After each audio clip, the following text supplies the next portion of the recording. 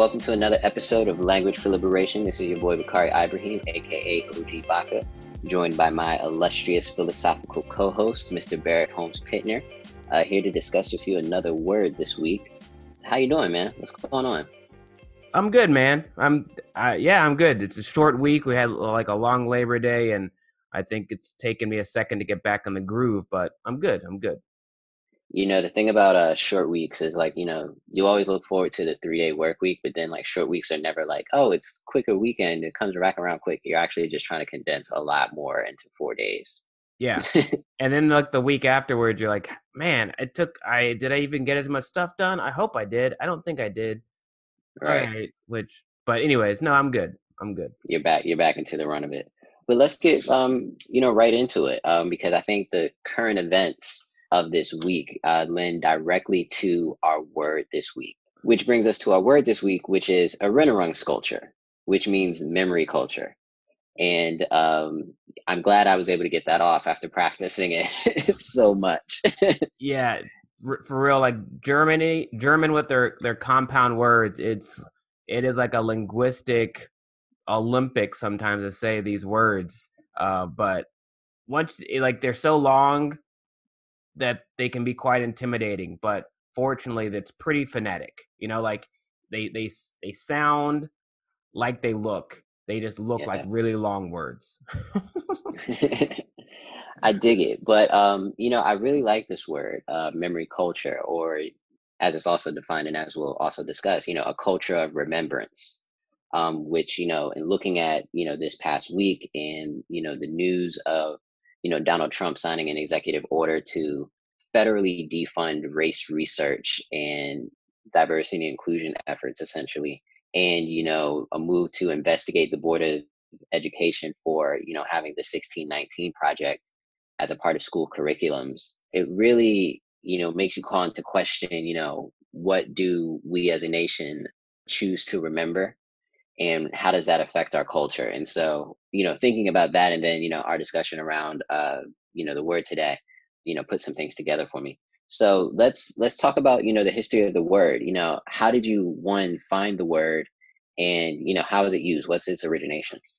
Yeah, so I learned about the word from a book I read last year called Learning from the Germans.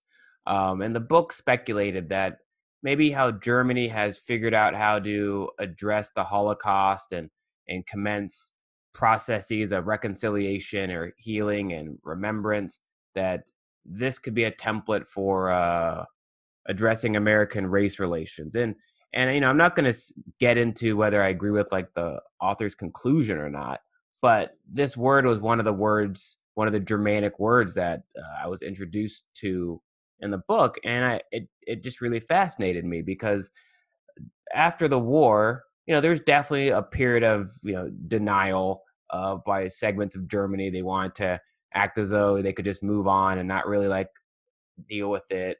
But then, it became evident that that just wasn't feasible. That wasn't a Right. healthy thing to do. So they had this one idea it's a even harder German compound word that I'm not even going to try to say because I don't speak German.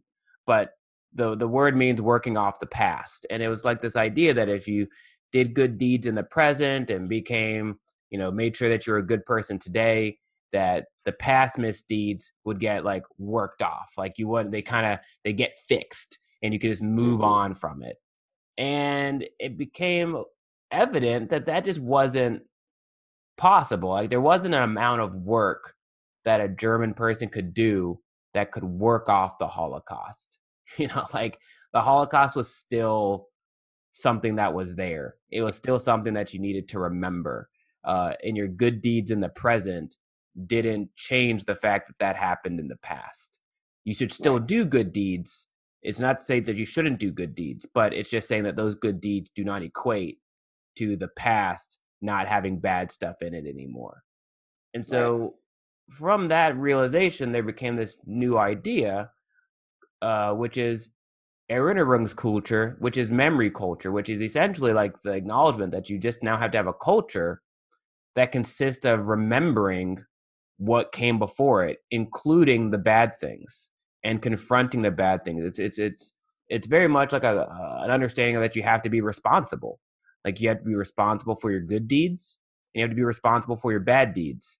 And your culture has to remember both so that people can learn to do the good things, to continue the good things you did in the past, and not Hmm. succumb and repeat the bad things you did in the past. And if you have this idea that the bad deeds can get worked off or you can forget about them, then that inclines, it makes it more possible that people will fall down the negative paths that happened before. And so I thought this word was really significant because I don't think America in much of any capacity, like we're trying now, and the 1619 project is part of it, but America at scale doesn't have a a desire to have a memory culture.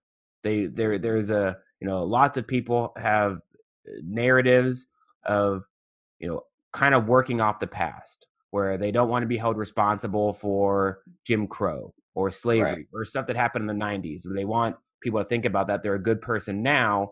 So let's just not talk about what happened in the past because it doesn't matter because I'm good right now. It's like that notion of working off the past doesn't really work. And so then the step past that is one that you remember the past and you are responsible for the past and you remind people of the bad things that happened in the past. And the Trump administration's opposition to the 1619 project just shows how there's like a large segment of America, especially like powerful people within America, Hmm. that have no desire to remember the past or have a culture that consists of remembering or having a cultural memory. It's more of a culture that's just like uplifting propaganda, and that's quite Yeah. dangerous. You mentioned, the 1619 project being like a part of this as like an attempt to remember culture. How do we kind of incorporate memory culture, or how is memory culture kind of depicted in other cultures? For example, for the Germans, how do they practice memory culture? Does it go beyond like education or just like knowing? Is it like their practice? And how do you think that it could be implemented here in the United States? But to be honest, like the things that the Germans have done is on a scale that I don't even think Americans could even fathom as being possible. And the Germans wouldn't even say that they're good. They Hmm. say that they're still working on it. But like Berlin apparently has over 20 like big memorials to remember the Holocaust. Like Hmm. if you look at Washington D.C., we just got the African American History Museum, and we have like a Yeah. big museum for that. But you're not going to go around DC and just see memorial and monument after monument reminding people of the horrors of slavery and Jim Crow and to teach Americans to not repeat what that was. Right. But throughout Germany, throughout Berlin, they have a bunch of them. And there's also this other thing. They're called like stepping stones. Clearly Hmm. they're in German, but these stepping stones are, like in Europe, a lot of the roads are cobblestones and whatnot. So what this artist recently did is they put stones in the ground where like a Jewish person from the Holocaust or a victim of the Holocaust, not necessarily Jewish, last freely lived. So like if say it's the house they lived in before the Gestapo came and took them to the concentration camps. There's a Yeah. stone outside that house that says here lived and that person's name, their date of birth, and what happened to them. And there are Wow. just over 70,000 of these stones throughout Germany and Europe to just remember people. So like you're just walking down the street and you look down and you get something that reminds you that right here some Is where Jewish this person person was. lived and he was then murdered or forced to leave the country because of Right. what Germany was doing. Like just think about it. Like there are people that buy houses and they don't have no idea the history of the house and then they find out, holy crap, like in the 1940s a Jewish person lived here and they were forced to leave their home. And now they think Right. about that. It's just like a reminder, like, wow, like this is real. It's sobering. They have all sorts of things like that. Another thing that I find really fascinating is a lot of affluent Germans are actively doing audits of their family's wealth and history to determine how much, if any, of their present affluence was due to collaborating or working with the Nazis.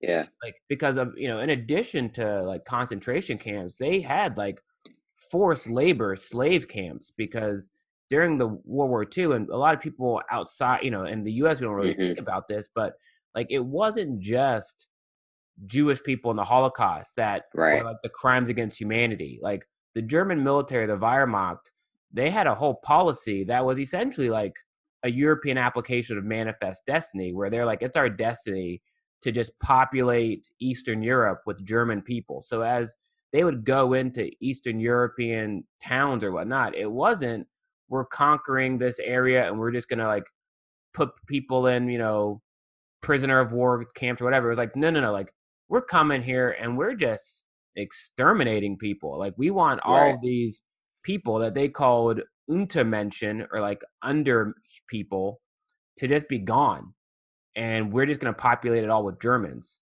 And so so there was a whole like network of getting like Eastern European Slavic people and shipping them to like German factories and using them as slave labor to Right. help build clothes and machines and all sorts of stuff to power German factories. And so there's a whole network of like abuse and atrocity that is confined to this 15-year period.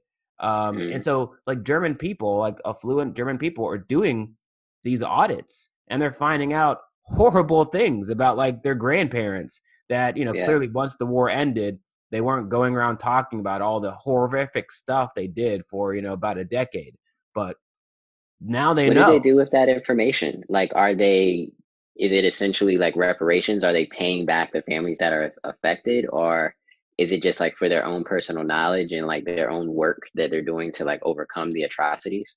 So it's a both. Like they definitely like, and it depends on family to family, because it's not like it's a government mandate. The government's not saying you have to Okay. do it. It's, we as a people need to know our history. We need to know where our money's from. Like they culturally are understanding that they don't want to be affluent people, and their opulence is Off the due backs to like, of, yeah. an atrocity, and they're just like gleefully living like that. So it in many ways it's up to the family, and the families are determining based on the scope and the severity what they think is the proper way to support this, that, and the other. But they definitely will allocate money to institutions that are making sure that this is known, da da da. Like Germany's quite different than the US because they have a pretty robust social safety net. People in Germany Hmm. have healthcare. Like it's easy. People, the education standards are pretty good. Unemployment, the government benefits you get. So there's not like a need to redistribute wealth to the same degree of the US of like underserved communities, because the German community gets served better than American. Right. So it's more like, how can we fund projects to make sure that there's an awareness of this, and they'll actually like publicize the information that they got. It's like, we did research and we found out that our grandfather did all of this horrible stuff, and we're just letting the public know that we know and we think this is wrong, and that we are going to determine the best way to try to help make our society better and not be people that just live off of profiting from these abuses. That's really interesting. This whole conversation is really interesting to hear because, thinking back to, the US and this idea that, in some cases, we have, tried to work off the past and try to, uh, you know, provide, I guess, verbal reparations, if it is. I don't think they've ever given us anything, but they definitely like to make us feel as if progress is being made and we're moving in a better direction. But this idea of being responsible for the good and bad deeds and this impetus to not repeat things that have happened and issues in the past, I think is very important because I think we constantly see that the United States is victim to a culture of negative repetition, or a culture of repetition of, how often do we have to look back every 50 years to see the same issue comes back up in a new way, just by the advancement of the technology, not that anything has necessarily changed in any way. Yeah, we have the most absurd conversation about this stuff, and the absurdity is, I think, like the foundational like agreement that America like requires people to like agree to before conversations are like deemed legitimate is that Hmm. America is inherently good, and that the people that like run the society and the ideas of America are good. And once you agree on that, now we can have a conversation. And it's Right. like, but that doesn't make any sense. Like there is no place on the planet that is just naturally good, that is just going to do good things all the time. Right. Every person is capable of doing something horrible at any given day, at any time. And those horrible things can be accidents. Like Right. it's not that you decided to become an evil person. It's just an accident, or you had an idea that you thought was a good idea and turns out it's a really bad idea, and now it's bad. That's bad. It's bad because of the impact, not because of like what you thought. And the Hmm. US just tries to like deny that basic component of just human existence.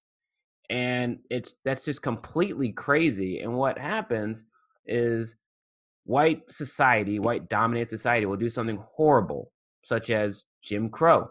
Just say you want to go Jim Crow.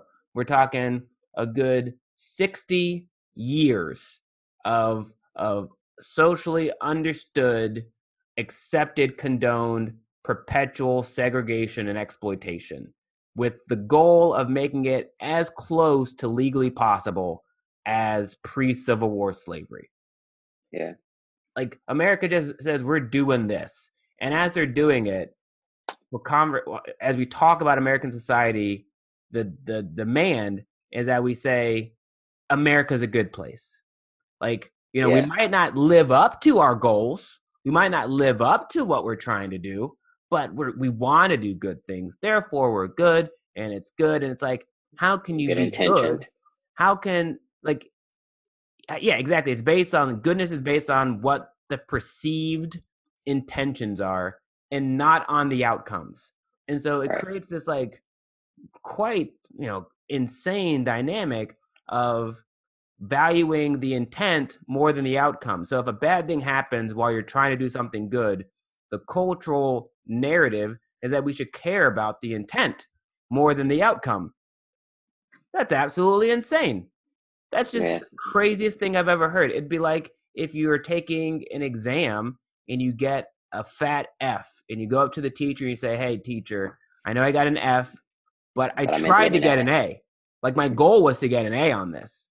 And so I think since I want to get an A and I tried to get an A, you should give me an A." And the teacher says, "That makes sense. Here's your A." Like That it's would never crazy. happen. Right. And so I think that's why like America always like repeats bad things, because there's not a concept of actually having a memory culture, and there's not a concept of acknowledging that bad things have ever happened. It's only acknowledging that we imagine that only good things happen. So let's think about, we know like America, white America in general, doesn't have this memory culture, but many of the other races and other people that make up American society do have that memory culture. And a lot of that memory culture of remembering the good and the bad and mostly the negative are at the hands of the upper white America, Mhm. the upper class white America. And so how let's talk about how other, races in America and around the world kind of practice memory culture. We've talked before about, altars in de los Muertos before. And we've talked about, ways that, Black communities honor people that have passed on. But what are some ways that you see memory culture practiced by other races in America? So, it's a great question. So the first part, like how do other people like remember culture? They just remember. Like it's really simple. It's one of these fascinating things where like if you're talking to an African American or Latino or Asian American, there's a higher likelihood that when they talk about the past, that past incorporates negative stories. It's not like some curated retelling of the past that it only includes like the good aspects of things that happen. Mhm. It's just what actually happened. Like that's just like Yeah. a basic concept of memory culture. And I think at an individual level, most Americans do that. And it's like, to a certain degree, you have to have like a level of sympathy for some white Americans in that, talking about their grandparents or great grandparents is going to be unpleasant. It's going to be a Okay. difficult conversation. And it's a difficult conversation that I'm just never, as a Black person, going to have. Like, if I look at the past, I'm just going to find more and more awesome Black people that just were not given enough opportunities to like express their talent. That's it.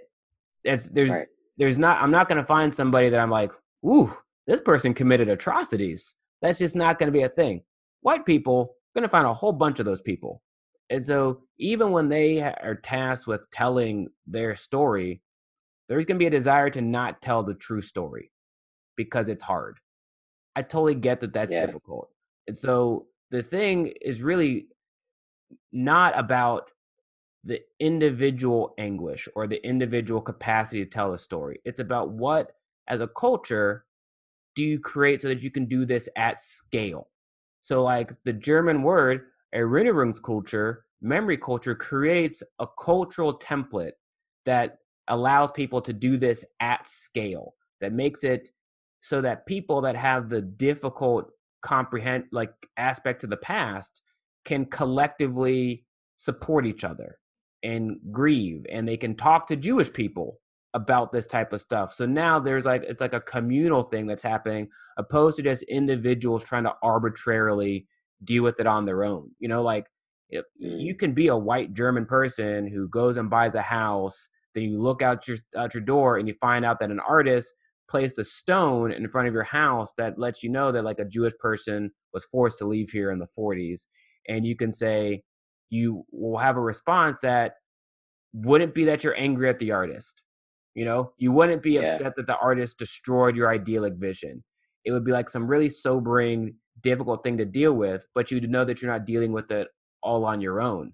There's a whole culture of memory culture that's here to support you as you deal with this difficult thing and try to get better.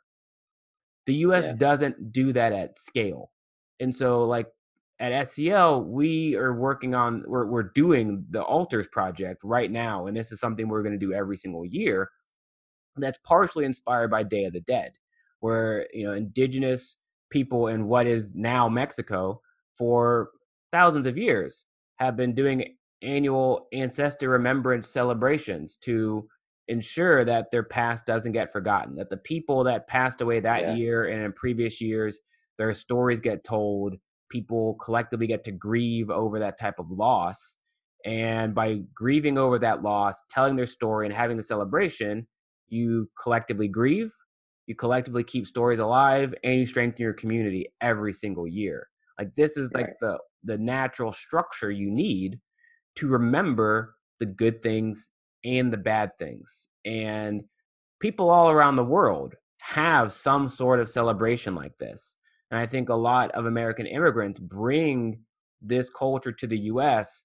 And then as they're in the US, they get disincentivized to continue it, or they don't, or due to the fact that there's so many different cultures here, since they don't celebrate those traditions at the same day, they don't ever rise to the scale. They just seem Mhm. like some sort of like niche thing that Indian people do, or people from Right. Bahamas do, or people from West Africa do, instead of it being like this is something that like America does. And Yeah. so like our idea for the Altars project is if we can give this like one day that's already growing in popularity because it's Dia de los Muertos and the Mexican community already does it, and say, I encourage Indian Americans and Asian Americans and other indigenous people and African Americans to also make altars, to also tell those Yeah. stories, to deal with that trauma, to strengthen their communities and do it together. Something like quite remarkable can happen. That can cultivate a memory culture. One thing that I also think is really profound about like the altars is, hypothetically speaking, say someone doesn't like it, say someone wants to destroy the altar, or they want to kill people that do it. All that does is reinforce the necessity to do it the next year. Yeah. you know Right. like if they're trying to terrorize you to not remember your culture, well, remember the culture the Culture. next Right. year, and That's how you remember fight that back. they tried to terrorize you from doing it, and just keep on doing it. Like the pushback reinforces the necessity, and I think that's like quite profound. And so we I think having the philosophy and the language and the practice Yeah. of remembering your culture is just quite essential. And it's just not something that the US encourages at all, because our ethnocidal, cultural destroying society does not encourage people to remember their culture. And it doesn't encourage the people that are perpetuating ethnocide to have authentic culture. Well, another thing I just thought of is that, many of the words that we talk about, are about remembering people and remembering more than yourself, in which, this is a individualistic society that we live under. So it's really not about remembering anything that comes before you. I really don't care about anyone else's past, present, and future but myself. And I will only acknowledge the best things of my past, present, and future and what I deem those things to be. Because, I think that our stories have been kind of commoditized in a way that, like, you need to maintain that good in your story, and you need to tell that good in your story in order to get something in return later Mm-hmm. for it. And we've just held on to that and so long, to where even the people affected by it still hold on to it in ways to get ahead. And so it's a complete infestation. It's a parasite of that culture. 100%. Just to add on to that, I hope I wasn't interrupting you, but No, like, no, no, not at all. yeah, like American individualism is just it's just total nonsense. And it's an idea that can exist if you are that privileged oppressor who wants to deny that you benefit from an oppressive structure. Like, if you're set up in a way where you just don't need to know anything and just focus on yourself, then you don't need to know the destruction that you're causing that gives you so much comfort. You can just focus on Right. yourself. And you can see how destructive that is at scale, but also just at like how people interact with each other. And like, this might be controversial, but when I watch TV and they depict like white families, whether they're fictional or just real, nonfiction, there's an expectation that the kids don't like their parents, or that the parents don't Yeah. like their parents. It's this understanding that like there isn't Slight really a dysfunction. communal bond even within families, that families are like this annoying hindrance, that you're not expected to know or learn anything from your predecessor. You're just supposed to be better than them, and that they hold you back, and that they have ideas of how to like live life that are so bad that you don't want to be associated with your own family. And it's like, Hmm. this I think is indicative of like an ethnocidal structure, where you're an individual, you're not encouraged to care about the impact of your actions beyond yourself. And then when other people see it, they don't want to be associated with you either. And then they go do something, and then they're encouraged to think about themselves and then the next generation. And so like no Right. one tries to set an example. No one tries to like be responsible. It's basically, no matter what you do or how good or bad of a person you are, there's going to be enough, financial support that you'll be able to live and you're good to go.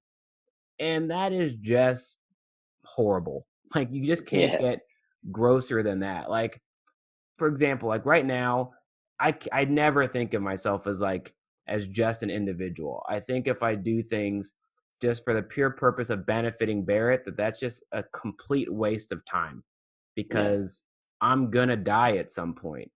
That's it. Like, we all know that all the stuff that we do just for ourselves at the end of the day isn't gonna matter, because like at some Right. point none of us are gonna matter. We're only gonna matter pertaining to the things that we've given to other people that they then continue. So that can be Right. knowledge, that can be all sorts of stuff, the memories. And then people will be implored to keep those memories alive because they need those memories to be a good person. Like, that's how you live. It's not based on Yeah. like the stuff that you bought for yourself or all that kind of gibberish.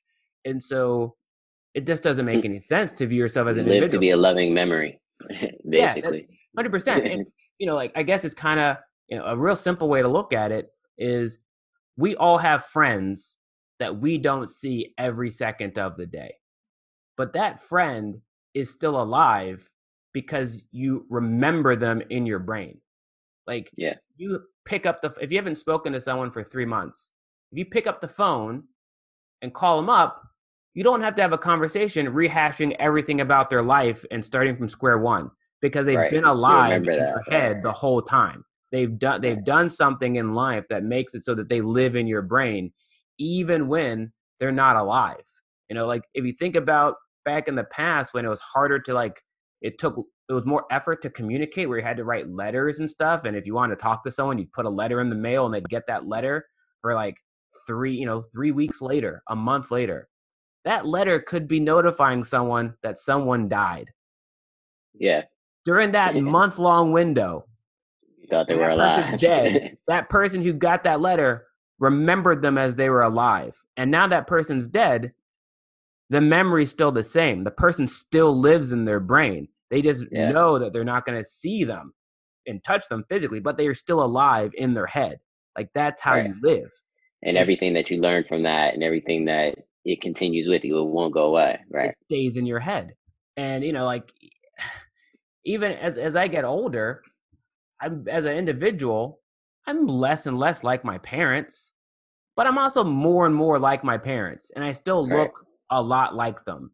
The idea for me to think that I look how I look and my brain is how it is and I sound how I do and I do da da da da is all because of me as an individual. It's like, that's crazy. Like, I look Right. exactly like my dad. It'd be nuts to think that I'm an individual and not a clear manifestation, representation of this other person.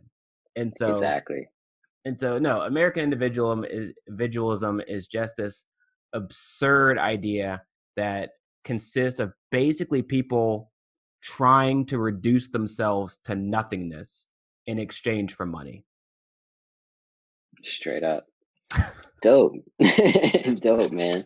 Um, as our time winds down here, any final thoughts on memory culture, and what we move on from?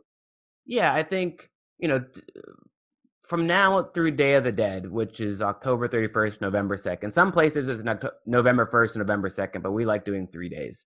We're going to be talking a lot about memory culture and death and the importance of remembering the past to make the present good and the future good.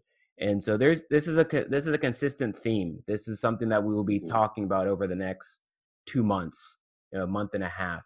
And so this is just the beginning of a series of conversations on this. And I think the US, due to being a society based around sustaining white essence and having white essence like dominate our society, disincentivizes people to remember anything beyond the idyllic fantasy of white Yeah. essence. And as people that live here, whether you're white or not, you need to have a focus on the existence and reality and remembering that, so that you don't encourage yourself and others to just be perpetually delusional and disconnected from reality. So Dope. yeah, Dope, that's that. man. Good deal. Good deal. Well, dope. Well, this has been another episode of Language for Liberation. Today's word being Let's try it again. A Rinnerung sculpture. That was good. That was good. There you go. Erinnerungskultur. It A gets easier Rinnerung the more you sculpture. say it, you know? It does. It It gets less does. scary. Yeah. Indeed, it does. Which means memory culture. So thank you for Barrett for giving us the overview. Definitely, a word that rings true now. And as we move into like election season and just looking at all that's going on, having a culture of remembrance, remembering our past, remembering the things that we've done and what has happened, will only help us create a stronger future. So Oh, thank you for that context. I got to What's up? add that because you reminded me about voting and stuff. A key thing regarding democracy that I think America tragically is still trying to learn is that when you vote, you don't vote as an individual. Like you are an individual voting, but like Yeah. the things that influence your decision are not based on exclusively what you need. They're based on what's beneficial for society and things that would benefit your parents and your siblings and your community and all that kind of stuff. And so the greater memory and awareness you have of your ancestors and what they were working for, which is working for things Yeah. to benefit you, that should influence how you vote and if you want to vote. I think a lot of people decide not to vote because they don't see how it impacts them at an individual level. And it's like Yeah. that's irrelevant. You're doing it at a cultural collective level where if I think that some candidate has policies that are quite detrimental to people of color, even if those policies might not be as detrimental for me personally, I'm not going to want to support those policies. So I wouldn't vote Right. for that person because like I'm not alone as a person of color in America. Like that's a key thing. And so part of the memory culture work, the Day of the Dead work, and the timing where Day of the Dead's right before election is to incline people to think about stuff beyond themselves, both in the present and the past, and have that influence their actions, whether that's making an altar or calling up a friend or going to the ballot box and voting accordingly. So Awesome. thank you, sir. Thank you. This is another good week. Yeah, another great episode. So, with that being said, this has been Language for Liberation. Check us out on all of your favorite podcast platforms. Follow us online at scl.community and on social media at scl.community. And we'll talk to you guys next time. Peace. Later. Bye.